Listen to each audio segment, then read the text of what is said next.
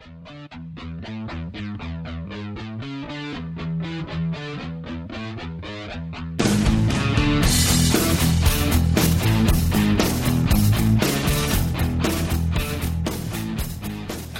morning, good evening, wherever you are, and welcome to episode 83 of the Cloudcast. We're coming to you live from our massive Cloudcast studios here in Raleigh, North Carolina. And before we get started, I want to do a couple of quick housekeeping things for all the regular listeners.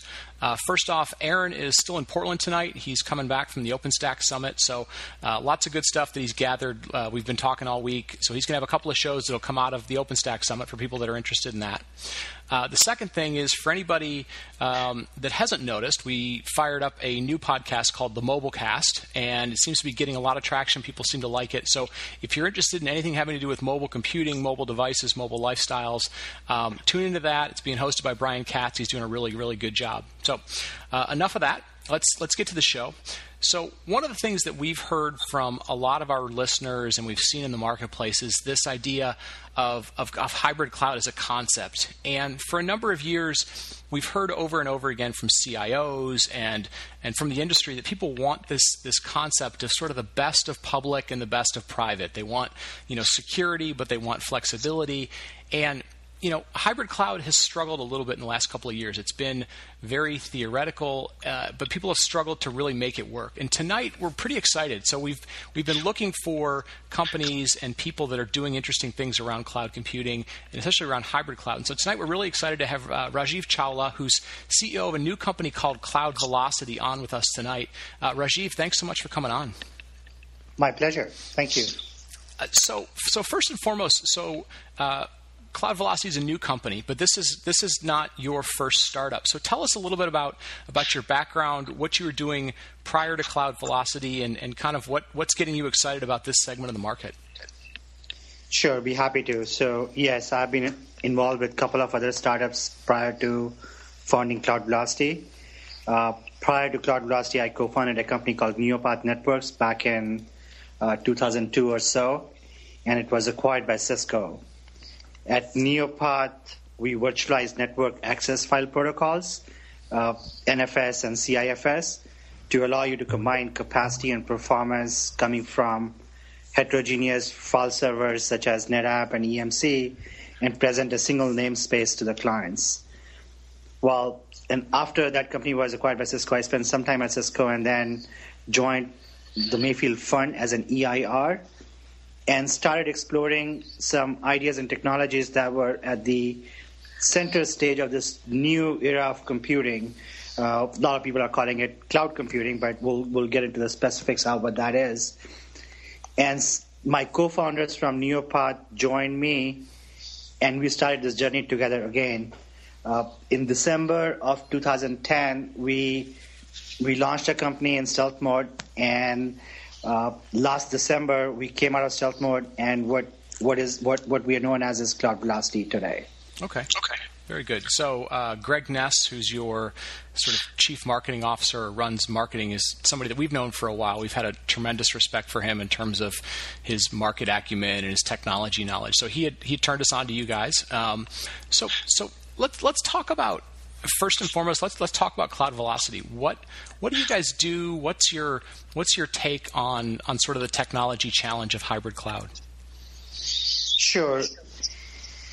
Before I talk about what we do, I think what would be helpful is to explain what the problem statement is and why we decided to actually go and try to address this issue. Absolutely. To us, the problem statement is pretty straightforward. If you look at the enterprises, they made significant investments in their infrastructure and applications. They're not just going to throw it away. Right. But the ugly side is that, there's always these never-ending demands on the IT to provide more and more resources to meet new needs. Okay. Well, so no matter what you do inside the enterprise, you're always going to be finite resources. And there's always going to be new demands and the need to get more resources. And then there's a new thing happening in the industry, which is you got these public clouds such as Amazon, AWS, Microsoft Azure, and so on, seemingly full of infinite resources. So when we looked at this problem where you got resources inside your enterprise, whether it be data center or colo or hosting, And then we looked at these resources which were sitting in these public clouds. They were islands of resources. So when we looked at this and we realized, this was something which needed to get addressed because, our view is that you have to be able to treat this as a dynamic pool of resources. And this is what we set out to solve. Okay. And so what we've done at CloudVelocity is essentially built software that makes these public clouds such as Amazon AWS or Microsoft Azure a seamless extension of the enterprise data center. And that's not where the story ends. Ultimately, these resources are where you want to run your applications. So the part of the software then enables these existing applications, not just new. There's a lot of talk about, being able to run new applications in these cloud environments. So the approach we took was, look at these enterprises. This is not just net new applications. They have a huge investment of existing applications. So you want to be able to take these existing applications and run them with no modification as is in these public cloud environments. So in a nutshell, the software makes public clouds a seamless extension of the data center and then makes these applications run as is. Okay. And the beauty of the solution, so Brian, the beauty of the solution is, you might think about, okay, I might take an application which runs today inside my data center and then move this workload into, let's say, AWS. Well, but you know what? This application may be accessing an LDAP server, which is shared among other applications which are still running inside your data center. So the beauty of our solution is that you could take this new workload, run it in AWS, but still have it access the LDAP server, which is sitting inside your data center. And this is the genesis of hybrid cloud. So the whole notion is the resources coming from what you own, whether it be your data center, colo, or hosting, as well as the resources coming from public clouds. And there's a combination of these resources to be deployed in such a way that it gives you increased agility, protection, and scale. And that's what we're offering. Okay. So let's talk a little bit about how that works. And we don't have to go super deep as much as you feel comfortable. So in that case, what you're saying is there's got to be a way to encapsulate an existing application. So understand that application, encapsulate it, somehow move it to the public cloud, whether it's, like you said, Azure or Rackspace or Amazon Web Services. But then you've also got to be able to build the network connectivity or security associations, authentication back into the enterprise so that you can talk to an LDAP server or an AD server or some other sort of server. How do you guys go about doing that? What's sort of the onboarding process, if you will, for an existing application, content management or a Microsoft application or something? How would that onboarding process work? That's a great question. So some of this is part of our secret sauce, but okay. What I can tell you is at the core of this, I think you captured it very right. You want to be able to encapsulate application, and when you look at an application, when I use the word application, I'm not just referring to the application stack, because application is also dependent on services offered by the operating system, may depend on the libraries and other binaries which reside on the system. Sure.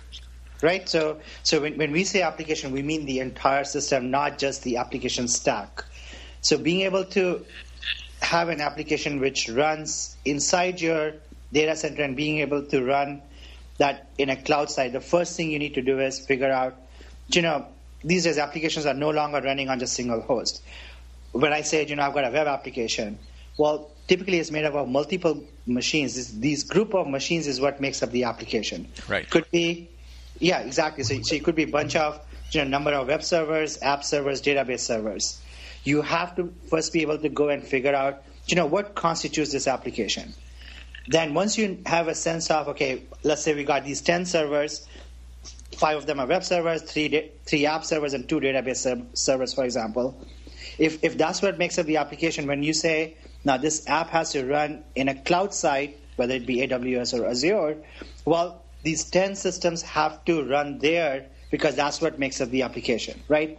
So the part of our software, first thing it does is think of this as trying to go discover what makes up the application, figure out what network services it's dependent on, because like we talked about LDAP or Active Directory, look at, does it have any NFS mount points, or in other words, does it depend on any data which is coming from file servers, network file servers? Then once you do that, then you want to go and blueprint these systems to get a sense of what kind of CPU, memory, networking, storage configurations are on these machines.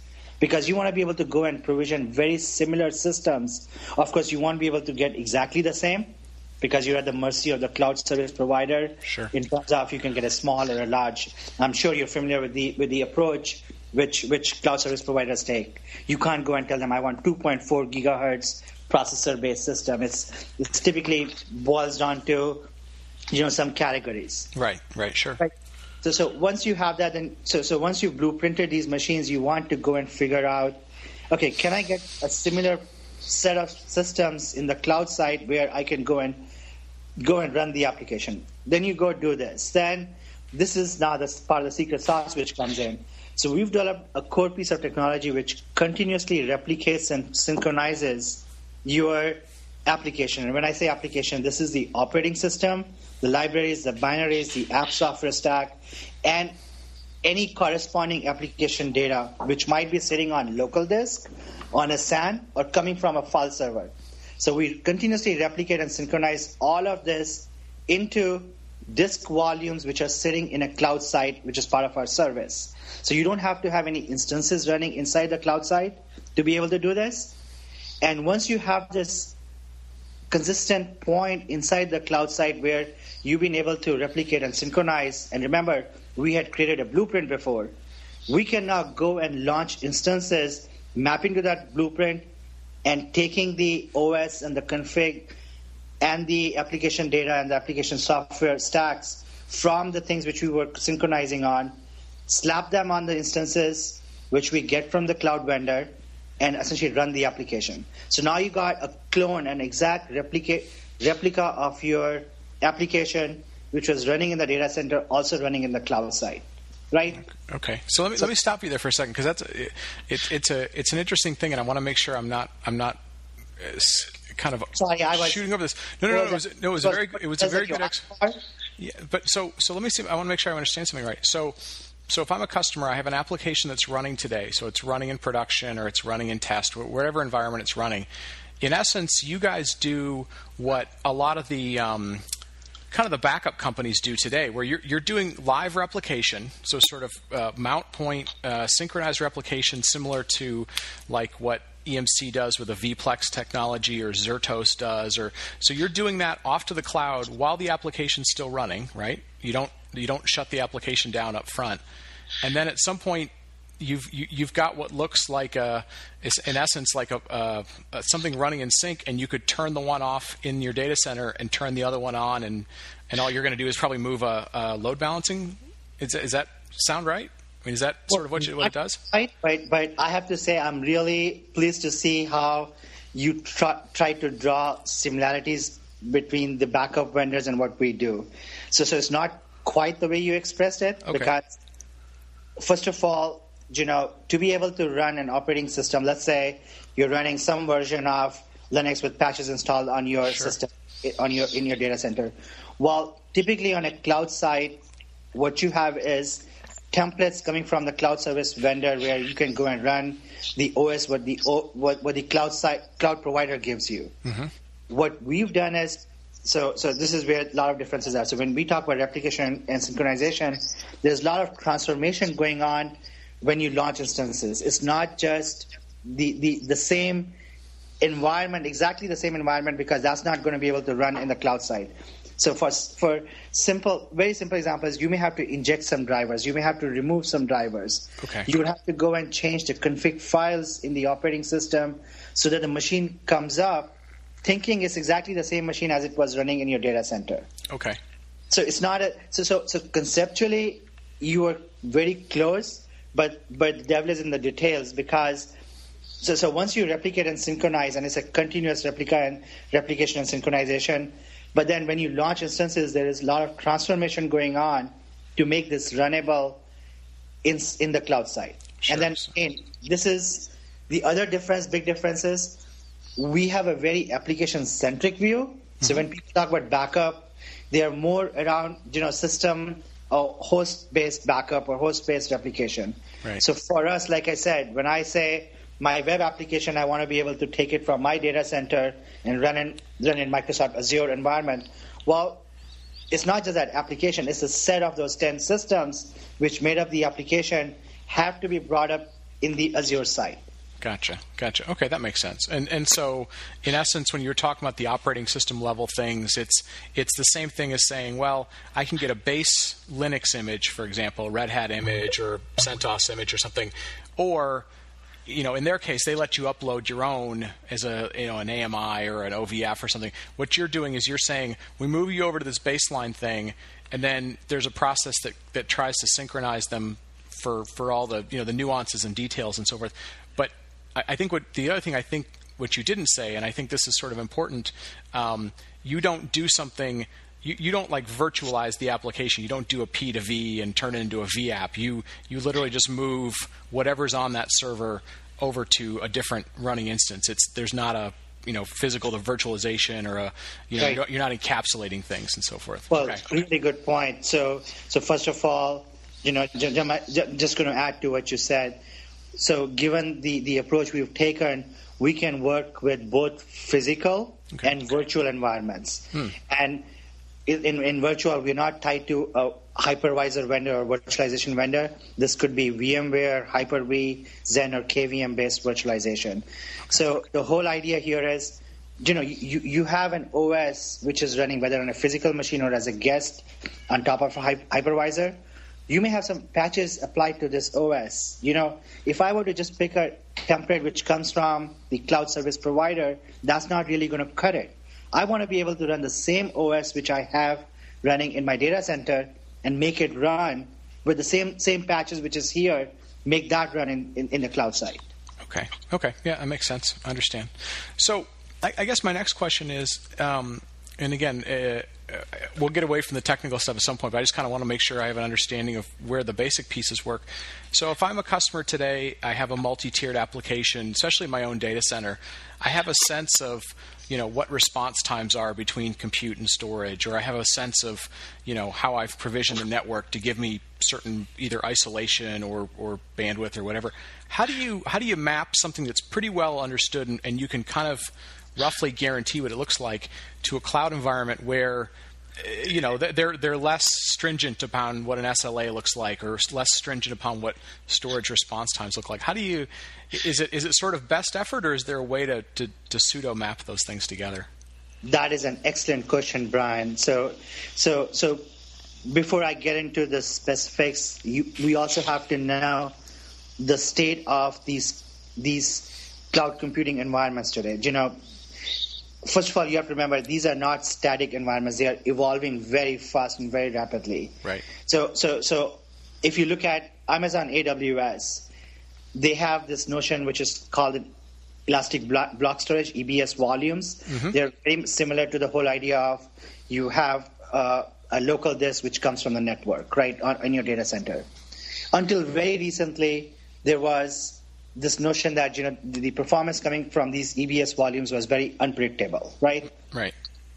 Well, I forget, in the last few months, they've introduced this notion of when you go and provision EBS volumes, now you can go and say, I want this volume to have this kind of IOPS. Okay, so sort of pre-provisioned IOPS, if you will, right? That is correct. Provision IOPS EBS volumes. So the reason I brought this up is, if you asked me this question a year ago, I would say, Brian, unfortunately, the sad part here is we are at the mercy of the cloud service vendor until we get the same kind of performance from the infrastructure which they put in place. I could not make any guarantees. But today, that especially for I/O, things are changing.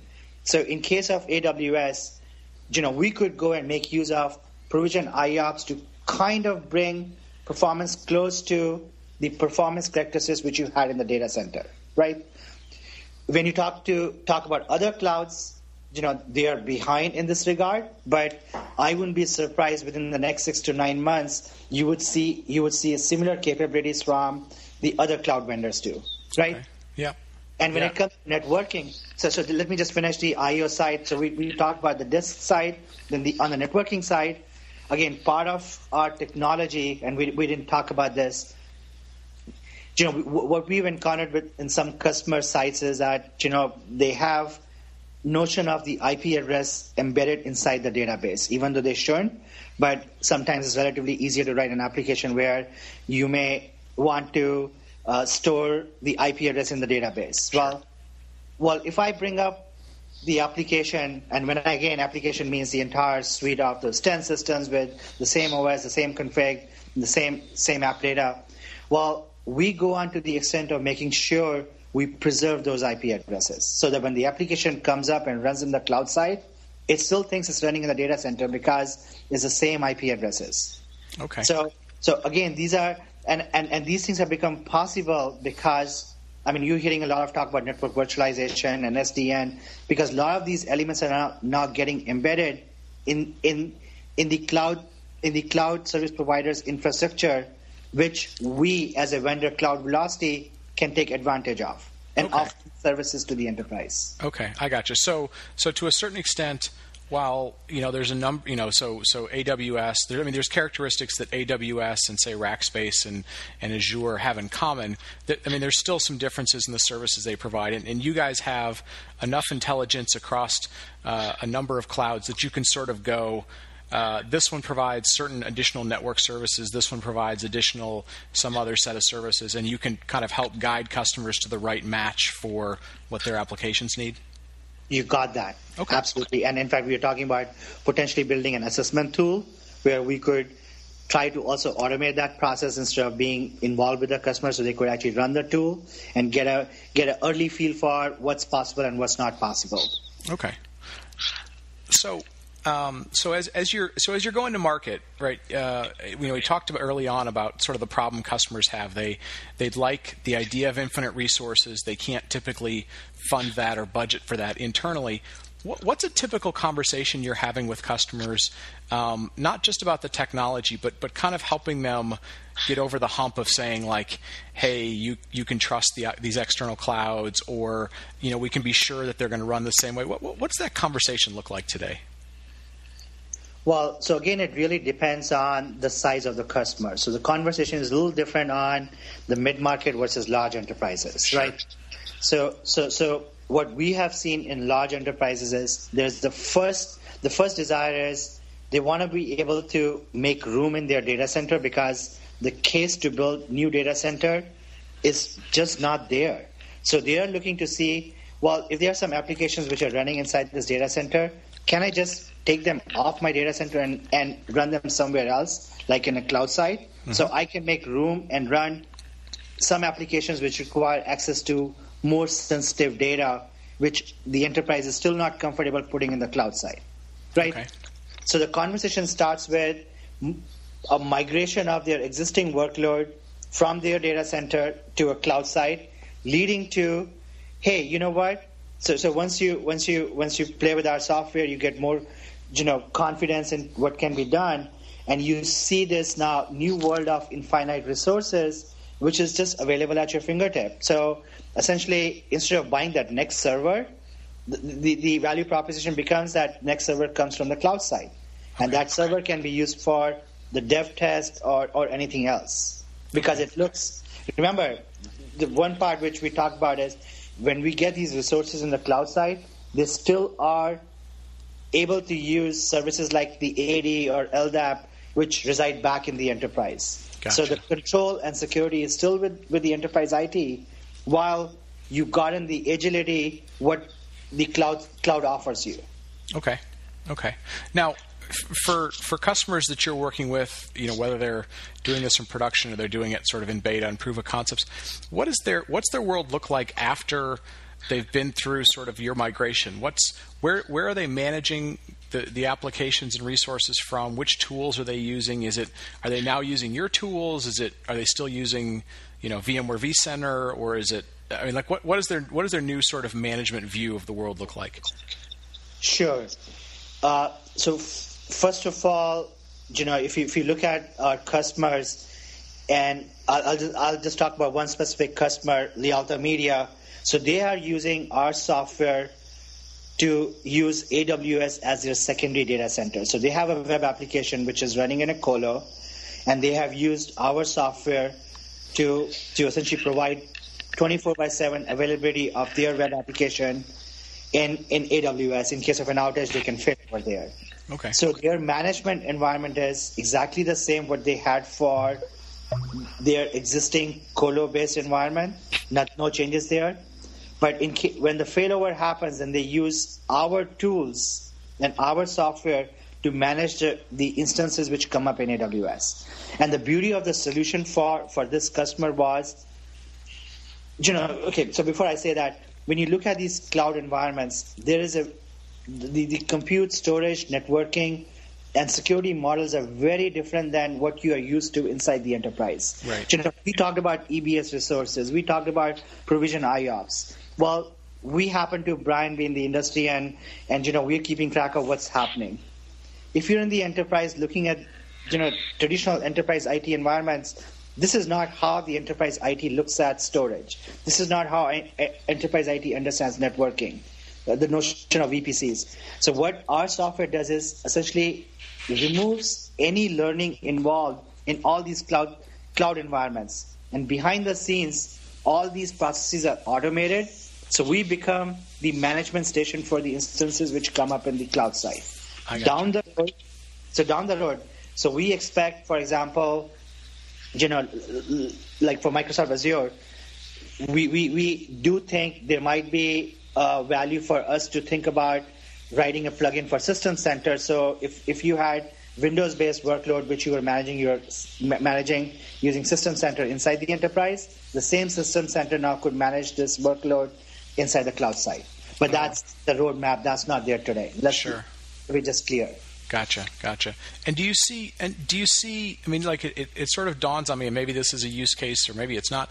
I mean, it feels like you could help people, move existing workloads for, capacity management or for cost or whatever. But it also feels like it's almost like a first step would often be for people to use this as a way to build a backup system for them or disaster recovery. I mean, do you see that more so, or do you see them jumping in with production applications first?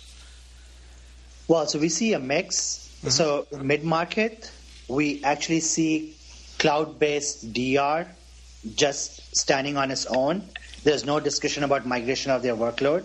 It's about the mid-market customers could not afford to build a secondary data center or work with the very expensive professional services vendors where they offer you DR. So what we've done is essentially enable them to use the cloud, the public clouds like the Amazon or Rackspace or Azure as their secondary data center for DR purposes. But for the very large enterprises, typically they've already spent the money for their tier 1 apps and protected them. So again, when we say DR, I'm not just talking about data protection. This is 24/7 availability, so the application still continues to run. So the large enterprises have already spent the money for their tier 1 apps, and they haven't done that for their tier 2 and tier 3 apps because it's a very expensive value proposition, right? So what we bring to the table for these large enterprises is cloud-based DR for the second and third tier apps today, but the conversation starts with migration. There's some element of the dev test use case where your existing apps, you could clone them in AWS or Azure and use that as your lab, grow and shrink your lab as and when you need. And the third use case is cloud-based DR. Gotcha. That makes a lot of sense. Well, listen, we're sort of getting towards running out of time a little bit. So real quick, I guess like you talked about. I mean, you've been in startups before. You've been in the investment VC side of the world. You're now back doing startups again. I mean, where do you see sort of this evolution of hybrid cloud, or even just the evolution of how people are gonna leverage resources, whether they're in-house or out? I mean, like, what are the big drivers you're seeing, or the big trends that really are pushing you guys to keep moving forward? First of all, I just want to clear, I was not on I was at the VC, but as an EIR, But you've seen that side. You've seen that side of the fence where you're looking to make bets on where things. Yeah, absolutely. So we believe hybrid cloud is the future, and it's so promising that you want to be able to think about the next era of computing is going to be about being able to leverage your own resources and resources which you rent. So you have to be able to figure out, first of all, I don't believe everything is going to move to the cloud. Of course, the cloud service providers would want you to believe that your on-premise computing is dead. At least I don't believe that. There is going to be on-premise computing for the right reasons, and there is going to be lots of these public clouds available. So the long run, you have to be able to think about this, that these resources form a dynamic pool, and based on different characteristics, whether it's cost, performance, or any other criteria that you run your workload, or security, you run your workload in the environment which deems fit for the application. Gotcha. Yeah. No, and I would agree with that. And I think, again, like we talked about at the beginning, there's been so many people that want this sort of best of both worlds. They want to be able to leverage the flexibility and costs of public, and they want, they've got, like you said, they've got investments they've got to maintain and skills they want to maintain. I think that makes absolute sense. And the interesting thing becomes, can you figure out the right technology to make these things happen fairly seamlessly? And like you said, people don't have to learn all the nuances of the new public cloud or some new tool. So that's very, very cool. I appreciate the time tonight. Thank you very much for being on. So for people that are interested, they want to learn more about CloudVelocity or come and talk to you, where can they expect to see you, out at events, for the next couple of months at shows, or what's the best place to learn more about CloudVelocity? Well, these days the best place is online, so come and see us on our website, www.cloudvelocity.com. And there's a lot of information on the website, as well as if you want to try out our service, just sign up on our site, and you'll be able to try out the service as well. Okay, very, very cool. Well, listen, folks, so Rajeev, thank you so much for being a guest on tonight. Aaron will be back with us next week, everybody. So as always, folks, if you like the show, tell a friend, or please leave us a review on iTunes. You can follow us on Twitter at thecloudcast.net, or obviously on the web at thecloudcast.net. So for Rajeev and for Aaron, thanks to everybody for listening tonight, and have a great night.